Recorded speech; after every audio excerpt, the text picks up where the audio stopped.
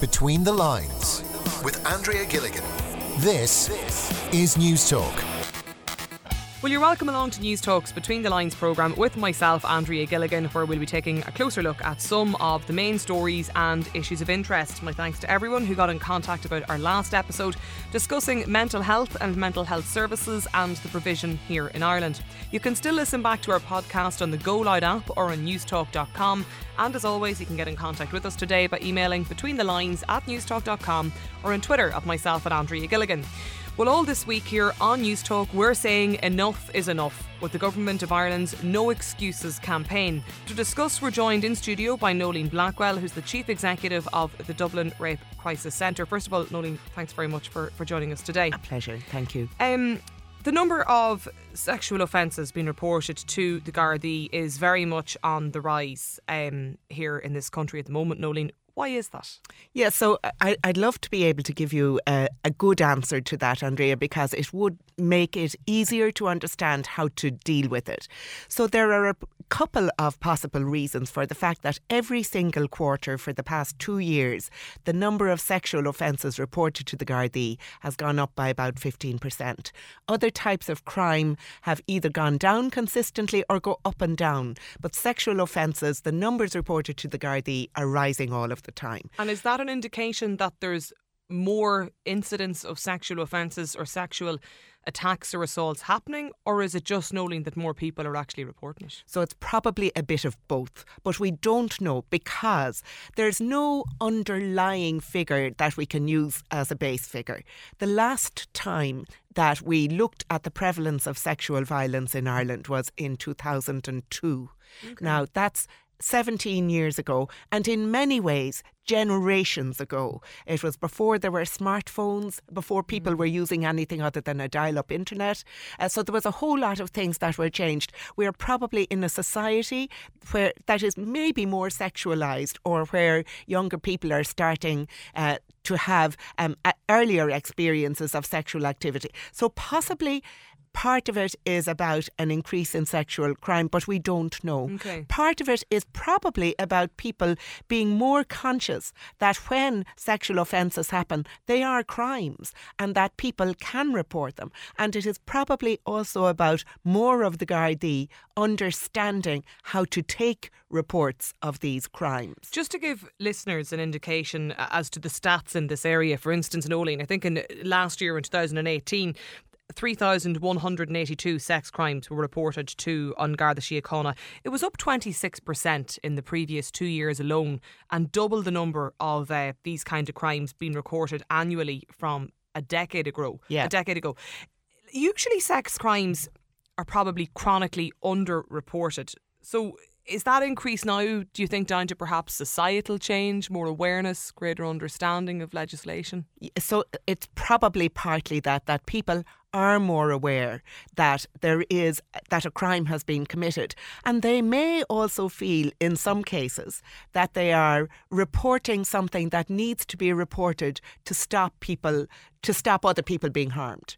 So a lot of the time, people who contact the National 24-hour helpline, which we run in the Dublin Rape Crisis Centre, when they contact us and they say they're going to report the crime, they're often going to say they are doing it because they were harmed themselves and because they know it's criminal, but also they want this person to stop doing it to somebody else.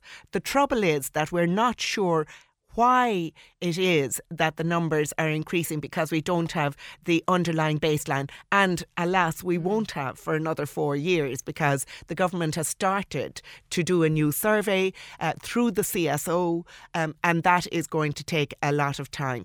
But to put that 3,000 plus figure in context, Andrea, that was the number of sexual offences reported countrywide in 2018.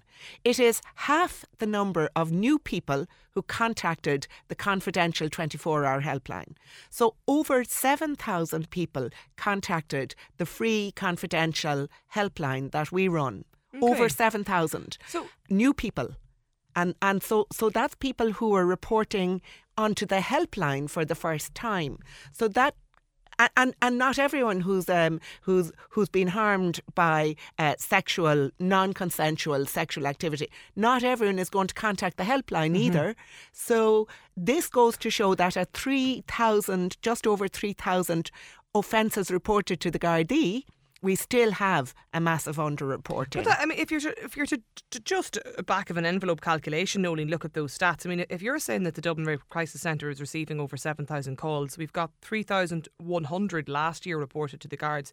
There's a massive discrepancy. Yeah, there is, and this is because actually, traditionally, and to come back to something that you said earlier, that this is an area that there's a massive underreporting. Partly because it's so hard to talk about these things. It is really hard to walk up to a Garda station or to phone a Garda and say, I have just been violated in the most intimate way possible and I'm going to report this as a crime. That's hard work. And then there is the issue of there is such pressure on people not to report by the rest of us. So if somebody is harmed, it's very often the case that somebody will say, look, the other person didn't mean it. Or they'll say, how much did you have to drink? Or why did you go out dressed like that? So the level at which there is that the victim is blamed for the crime that has been done to them is absolutely huge. Now, I know in all crime, victims tend to blame themselves. You know, if your phone is stolen, you're likely to say, God, I shouldn't have left it on the shop counter where I left it. But it doesn't mean you won't report it. You don't feel that that's wrong. So, but in this particular area, the reaction of so much of our society is, what did you do to bring that on yourself? How did you provoke the person into raping you or into sexually assaulting you? So those are all barriers to reporting. Okay. I'm interested in just one of the elements you talked about there very specifically, Noeline, about the violation and perhaps maybe that fear or hesitation that people have to reporting a crime, a sexual offence. Is it because in some cases maybe they don't know that it actually constitutes a violation? Is there perhaps maybe a fear that it wouldn't be? Yeah. They think maybe, well, this won't be seen as, X crime. Yes. Or is that a part? Yes, it definitely is. And we know that, again, from the helpline. We know it from people who phone the helpline and they say, look, I want to tell you, I don't know what I want to tell you. Something happened. It wasn't rape, but something happened. And by the time they have made whatever statements they need or talked about it a bit, it is clear to the counsellor that the activity was sexual activity, and if it was non-consensual, then it was a sexual offence and it could have been rape. So all of those things are clear to the counsellor who's heard it before. But for people themselves to name that they have been raped or sexually assaulted can be very hard to yourself, let alone talking to somebody else about it. And let's face it, you don't actually talk about intimate sexual activity to many people. It's not a thing that people are happy to talk to their parents about. Often we'll get, say, a young person who might tell their mother, but will say, please don't tell my father. That kind of, and I'm not trying to make a sexist thing there, because it could be they tell their father and say, don't tell my mother. But these are things you hear the whole time that people don't want it known. They're blaming themselves and they're talking about something that for the most part you talk about to nobody. Yeah. And one of the points I wanted to ask you about today, Noeline, is that for maybe people listening to this today who maybe have thought about ringing the likes of yourselves in the Dublin Rape Crisis Centre, maybe some of the other support agencies and organisations out there, what is the level of, can you talk us through, if you like, the stereotypical phone call that would take place? Like, how much detail do people have to give? How much anonymity can a caller have to the service? Because that can often be they might recognise me, or they might know my voice, or they might know who I'm talking about, or you'd often hear these kind of things cited. This is massive. So one of the things about the helpline is that it is entirely confidential, unless a child or another person is at immediate risk of harm, where there might be some there are legal requirements. Say, for instance, if it is clear from a call that a child is at risk and needs protection, we have to report that in. Or if, so there are a couple of very limited exceptions like that. But for the most part, people can be assured of absolute confidentiality and no judgment. And what are those exceptions? So the exceptions would be, for instance, if a call revealed that an identified child was at risk of harm through sexual abuse or otherwise there on the spot, we'd have to report that to TUSLA. If somebody was at risk of suicide, for instance, on a phone call or something, we'd have to seek help for that. But those are the only very limited exceptions. And actually, they don't arise on the phone line. For the most part, that's not what happens. So while there's no stereotypical call, because people are all taken just wherever they're at as individuals, people can come in and they can tell us almost nothing about themselves, which is why some of our statistics are only 60% revealed their gender, their name. Lots of people won't tell us where they're calling from. They don't have to. If they want to, that's fine. If they want to tell us everything that happened, that's fine as well. We're there to hear that. But if all they want, if they say, I'm not ready to talk about anything, but I want to know where the nearest sexual assault treatment unit is, we will just give them that information and they can call back then when they're ready to look for more. I would imagine a huge part of what you do and what other organisations do, Noeline, is probably very much a fact-finding mission for people. Maybe it's the first call, maybe it's the first time they've spoken about it. Very often, and it can often be the first time they've spoken about it, even for something that happened many years ago. And lots of people will just say something like, even after something like this programme, sometimes people will phone up and they say, I just want to say that this happened. I'm not going to do more about it than that, but I do want to record that it happened where it hadn't happened before. And then the other people who phone are often the parents, social workers, a teacher who has seen something that's troubling them. Loads of people will phone in who are supporting the person, just looking for information. But then sometimes it's kind of the late night and somebody can't get it out of their head, and then they can phone up and just have a chat with a counsellor. Is the importance of collecting the kind of statistics that we're talking about today? We're going to be talking in a few moments' time, Noeline, to people that I suppose run the kind of the more medical element of the services in terms of what would happen if people do report or they want to seek help. Is the importance of this to try and maybe ensure that funding for resources are allocated in the right way? Is that really the significance of looking at the stats? Yeah, well, it's really important. How do we know how to solve a problem if we don't know, say, the extent of the problem? And if we don't know what the trends are. And so at the moment, this information is gathered randomly from organisations like ours and the other rape crisis centres around the country. But that's only the people who come in. If you don't know what the extent of the problem is, how can you deal with it? It's kind of like smoking in some ways.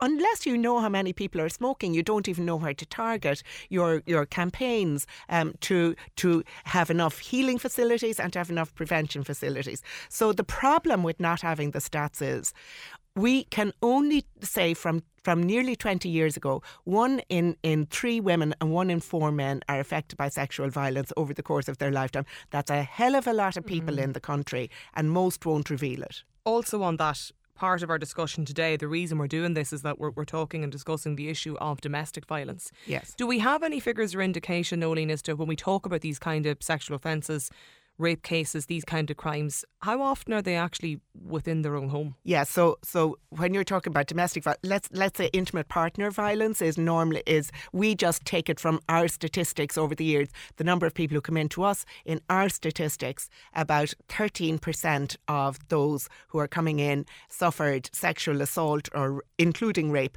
at the hands of an intimate partner. If you take that up to within the family, if you take it sexual assault by a parent, a sibling, by a child, it rises enormously. So our figures then are nearer 35% year on year of the harm of this happens within the home, which really just destroys the stereotype we have of rape and sexual assault happening by somebody outside. Domestic violence, violence within the home, violence within the family includes sexual violence. When you think about it, it's a good way to start abusing power, is to abuse your sexual power over somebody. And very often that is the case, that sexual assault and rape can precede physical violence, other forms of coercion, and very often our society again wasn't great at calling that out, because our laws, our churches very much had an attitude of what happened within the home was private, not a public matter, whereas in fact people were being harmed by sexual violence within the home. It's also not gender specific. No, not at all. No, not at all. So on the 24-hour helpline, 20% of the callers who come in to us are men. For people who walk in for face-to-face therapy, 10% of those are men. A lot of the men who come to us have suffered abuse as children. They've been abused as children, but actually the number of adult rapes and other sexual assault is increasing year on year as well. It's not specific to any one gender. I can't let you go today, Noeline, without asking you to provide us just with the contact details or the helpline. If there's anyone listening today that thinks, maybe there was something I want to ask about or talk about or report from X number of years ago or yesterday, what should they do? And there's nothing too small or too stupid or nothing too big for the helpline. And the number of that is 1-800 77 88 88. Noeline Blackwell, Chief Executive of the Dublin Rape Crisis Centre, my thanks to you for joining us on the programme today. You're listening to News Talks Between the Lines programme. We'll be back with more on this issue in just a moment. Between the Lines on Newstalk. Well, you're welcome back to News Talks Between the Lines programme with myself, Andrea Gilligan. Now, all this week we're saying enough is enough with the Government of Ireland's No Excuses campaign, and we're joined now in studio by Dr. Maeve Eogan, who's a consultant obstetrician and also the national lead for sex assault treatment services right across Ireland. First of all, Maeve, my thanks to you for joining us here in studio today. Just kind of set the scene, if you can, Maeve, for us a little bit, because there's going to be a huge element of the population, myself included, who won't know and don't know what exactly is involved in cases when we talk about rape cases and treatment and services, and also as well in terms of sexual incidents of sexual assault and the kind of treatment that I suppose is undertaken. When people come to you having endured a really horrific incident, whether it be rape or sexual assault, and they go to the likes of, say, the sexual assault unit at the Rotunda Hospital, just first of all, what's actually involved there? Okay, well, you're absolutely right. Nobody knows anything about the sexual assault treatment units until they're there, because it's not like having a baby or, going to your GP that it's something you're potentially going to do at some point. Nobody ever wants to be in a sexual assault treatment unit, so they don't therefore read up about it in advance until, unfortunately, the unimaginable happens to them. So we have 6 sexual assault treatment units in Ireland. We have Dublin, Waterford, Cork, Galway, Mullingar and Letterkenny and Donegal. So those 6 services provide the same care to men and women who present after sexual violence. So regardless of which unit you go to, you will receive the same package of care responsive to the needs that you have. So the majority of people, 2/3, come with An Garda Síochána. So they have gone to their local Garda station, reported an incident of sexual violence, and the guards arrange for them to come to the sexual assault unit. This happens round the clock. So they could come at 3 in the morning, they could come at 10 in the morning. We aim to see people within 3 hours of them reporting an incident to the guards. And the reason for that is that DNA evidence deteriorates quickly. So the sooner the better we see somebody. Okay. Now, of that target of 3 hours, because the one thing people are sick listening to is the fact that, national targets aren't met in terms of timelines, and there wasn't, the unit, there wasn't staff and resources weren't in place. How much of a problem is that in this area? Yeah, so more than 8 out of 10 people are seen within 3 hours of reporting an incident to the guards. There's reasons why some people mightn't be. It might just be that they want to go home first and take a bit of time before they come in, or it might be that there isn't a Garda car available, or it might be that they're waiting for a different guard to come in and come with them, or whatever. Or it may be their own choice. They might be waiting for a family member or a friend to come with them. So when they come to us, They meet, first of all, with somebody in Dublin from Dublin Rape Crisis. So that's a psychological support worker who will first and foremost address with them the huge trauma that's been visited upon them from the psychological perspective. And then we in the services will explain exactly what we're going to do, which is take some details to guide the examination that we're going to do, and then ultimately perform an examination, which may involve intimate examination and taking intimate swabs. Now, these aren't huge, enormous swabs. They're a bit like cotton buds. But nevertheless, for anybody to have that done, we all know ourselves going for a cervical smear or going for an STI screen. It's not a pleasant thing. But you can imagine doing something like that after a huge crisis is pretty awful. So we take it at the person's own pace. And if they need to take a break during it, or they need to go out and make a phone call, or they need to wait for somebody else to come in with them and support them, absolutely fine. It's not like a clinic or a waiting room with a GP, thankfully, where there's hundreds and hundreds of people all waiting to be seen and a huge big queue. You know, we usually can give people the amount of time that they require to go through this. After the examination, the guards take those forensic samples and they're brought to Forensic Science Ireland, where they're processed to form part of the investigation of the sexual crime. But we also give the patient health care. So, for example, if there was an associated physical assault and they have a head injury, or they have a cut requiring sutures, or they have a lot of pain from bruising, we can give them pain relief. We also give them emergency contraception, because obviously one of people's greatest fears is that they will become pregnant as a result of an incident of sexual violence. We also give them preventative treatment for infectious diseases. So we give treatment to prevent against chlamydia. If we feel there's a big risk of HIV, we'll give them treatment to prevent against HIV. And then afterwards, they'll go back out, they'll meet with the person from Rape Crisis and make a follow-up plan in terms of access to ongoing counselling, if that's what they want. Nothing in the investigation of or care of sexual crime is done against the person's will or wishes. At all times, this awful thing has happened to them, but at all times we try and provide the responsive package of care that patients need. Those 6 services across the country, are they open 24 hours? 24 hours a day, 7 days a week. Okay, so it doesn't matter. Yeah, it doesn't matter. There's always somebody there. Okay. Now, there are times when we don't have forensic examiner cover, but thankfully we've recently trained a huge number of new forensic nurse examiners. We also have some new doctors coming on board, so that's less and less of an issue. But what is important is when someone comes to a sexual assault treatment unit is that they're seen by somebody who's appropriately trained. So we will always make sure that whoever sees somebody is used to looking after people after sexual crime. And when the public often hear about these maybe incidents or stories that happen, or maybe break in the media about there being maybe a delay or no taxi available or car available to bring people to services, you're saying that can often be it's the interim period before they arrive at the service. It's the getting to the service can present as a problem. And as I say, in 2018, 84% of people were seen within 3 hours of reporting an incident to the guards. So that's pretty timely. Okay, we're talking today about the issue of domestic violence in Ireland, and in particular as well how sex crimes in this country are on the rise, and we're citing recent Central Statistics Office figures that show that to be the case. Is that something anecdotally, or even looking at your own figures as well, Maeve, from across the country? You're in charge of the sex assault treatment services. Do you see that? Yes, we see each year for the last number of years the number of reported instances of sexual violence to us have increased.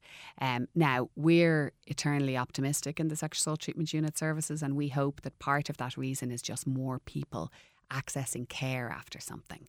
So we know from many, many international studies and national studies that only a minority of people will tell somebody if they've had an episode of unwanted sexual contact. Only a minority of people will actually seek help.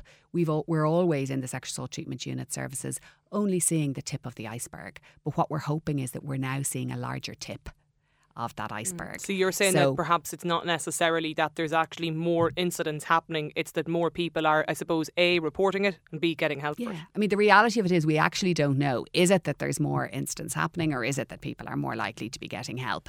The last study done on the prevalence of sexual violence in this country was done in the early 2000s. It's often quoted, it's the Savvy Report, Sexual Abuse and Violence in Ireland study, and that determined the prevalence of sexual violence among men and women in this country. The Central Statistics Office are just on board now with commencing a new sexual violence study instigated by Minister Charlie Flanagan and colleagues, and hopefully that will give us more up-to-date details on the prevalence. So is the prevalence increasing, or is it static, or is it reducing? But just that more people are actually accessing care. So we don't actually know that. We don't have the answer. Okay. Do we know, I mean, I presume they're looking for people to engage with that research? Oh, absolutely, yeah. We had our National Sexual Assault Treatment Unit study day last week, and we had a talk from the Central Statistics Office. They're really working on that at the moment. They've a multi-agency group involved in designing the survey and questionnaire, and hopefully by the end of 2020 they'll begin piloting it and then rolling it out. So it's a huge project because it's a nationwide study with a vast population that are hoping to be included in it. So yeah, it will. I mean, it's going to be another couple of years before it runs, and then probably another while after that before we have results. But it's great that as a country that we have embraced the importance of getting good prevalence data in order to ensure that our services, whether they're legal or medical or indeed psychological support, that we have sufficient resource to respond to the need. I just follow up on that, the prevalence of the survey in a moment, Maeve. I just wanted to ask you, you talked about the fact that yes, it is a case. It's something you've noted, that there's more people coming through your doors, whatever be the reason. Is it more men and women? Yes. Both are coming? Yeah, both men and women. So every year it's about 92% women and 8 to 10% men. And increasing reporting in both men and women. And I mean, is it anecdotal to say that perhaps would it often have been the case that maybe less men went for follow-up support or services or treatment, or have you noticed a change? It is hard. I mean, rape is very difficult regardless of your gender. You know, it traverses, the trauma of it traverses all gender barriers. But yes, there's a lot of work on male rape as well, and on the impact of that, and how traumatic that can be, and how difficult it can be for somebody to disclose, same as whether they're a man or a woman, to disclose something, particularly if it was somebody they trusted, somebody they knew, and something that they never anticipated would happen. Okay.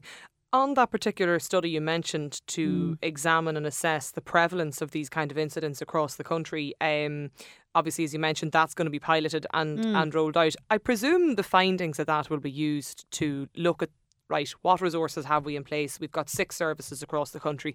Is that enough to meet demand? I mean, is that ideally what this is about? Yes, that is true. And indeed, last year we had a really successful policy review run by the Department of Health, where they allied with all the relevant agencies, including the sexual assault treatment units, to review the services of the sexual assault treatment units and to see where we go, what's working well, what needs to be developed.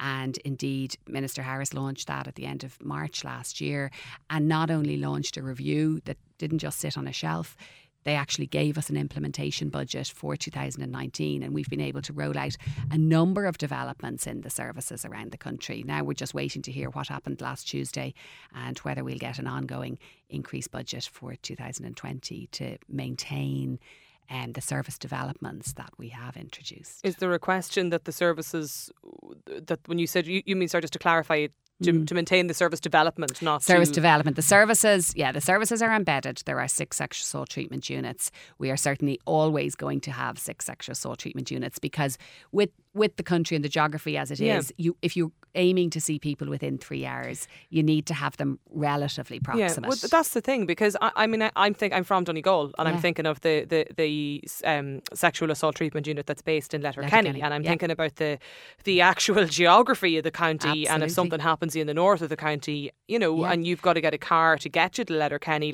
I would have thought that 6 wasn't enough. Yeah, actually, I think in terms of, it's always a balance. You know, it's a balance between having enough so that you can provide the responsive care to people when they need it, but you also don't want to have too many, because you want each unit to be providing care sufficiently regularly that they're very good at doing it. They know how to provide the care. They know how to prescribe the medicines. They know how to respond to a person in crisis.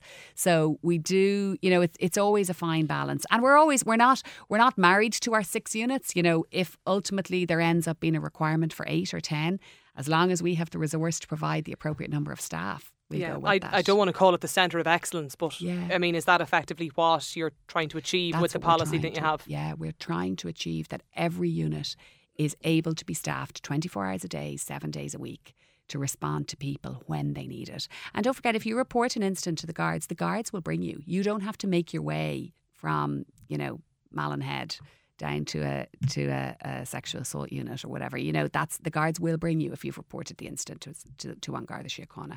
Now, but not everybody does report an incident. I was going to ask you about that. Yeah, so not everybody does, but they do want care. So somebody may say, this happened to me last night. I know the person. I don't want to report it to the guards. However, I'm worried. We didn't use contraception because it was unwanted sexual contact. I wasn't prepared, and he was reckless in terms of using a condom or whatever. So they will come to us for emergency contraception, for infectious disease preventative treatment, for follow-up to ensure that they're doing okay. Because whether you tell An Garda Síochána or not, if you have had unwanted sexual contact, you will require supports, and we can provide those supports if you need them. And then we have a third cohort of people that will come. So people who are really unsure whether they'll report or not. So it's best, if you're going to report to the guards, it's best to do it as soon as possible because DNA evidence deteriorates quickly.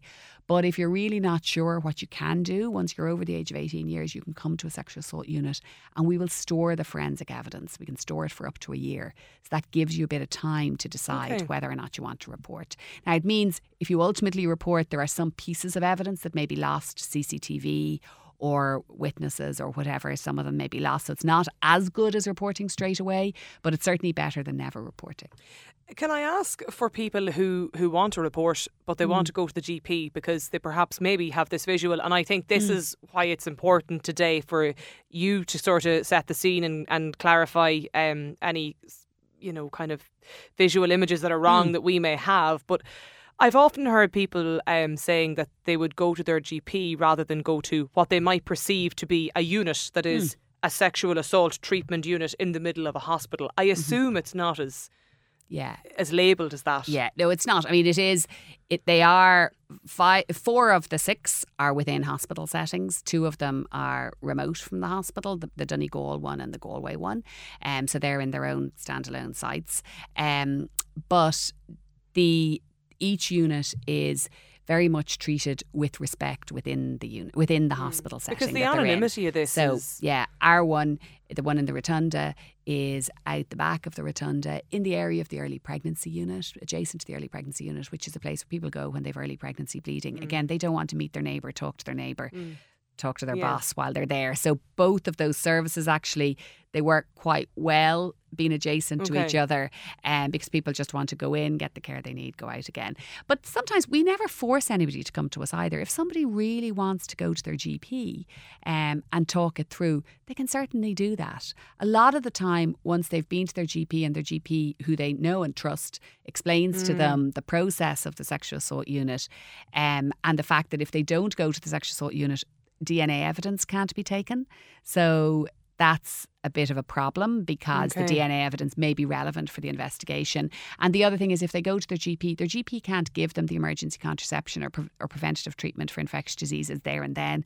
The GP will have to give them a prescription or tell them to go to the pharmacy to buy the emergency contraception. And it's all a bit of a process.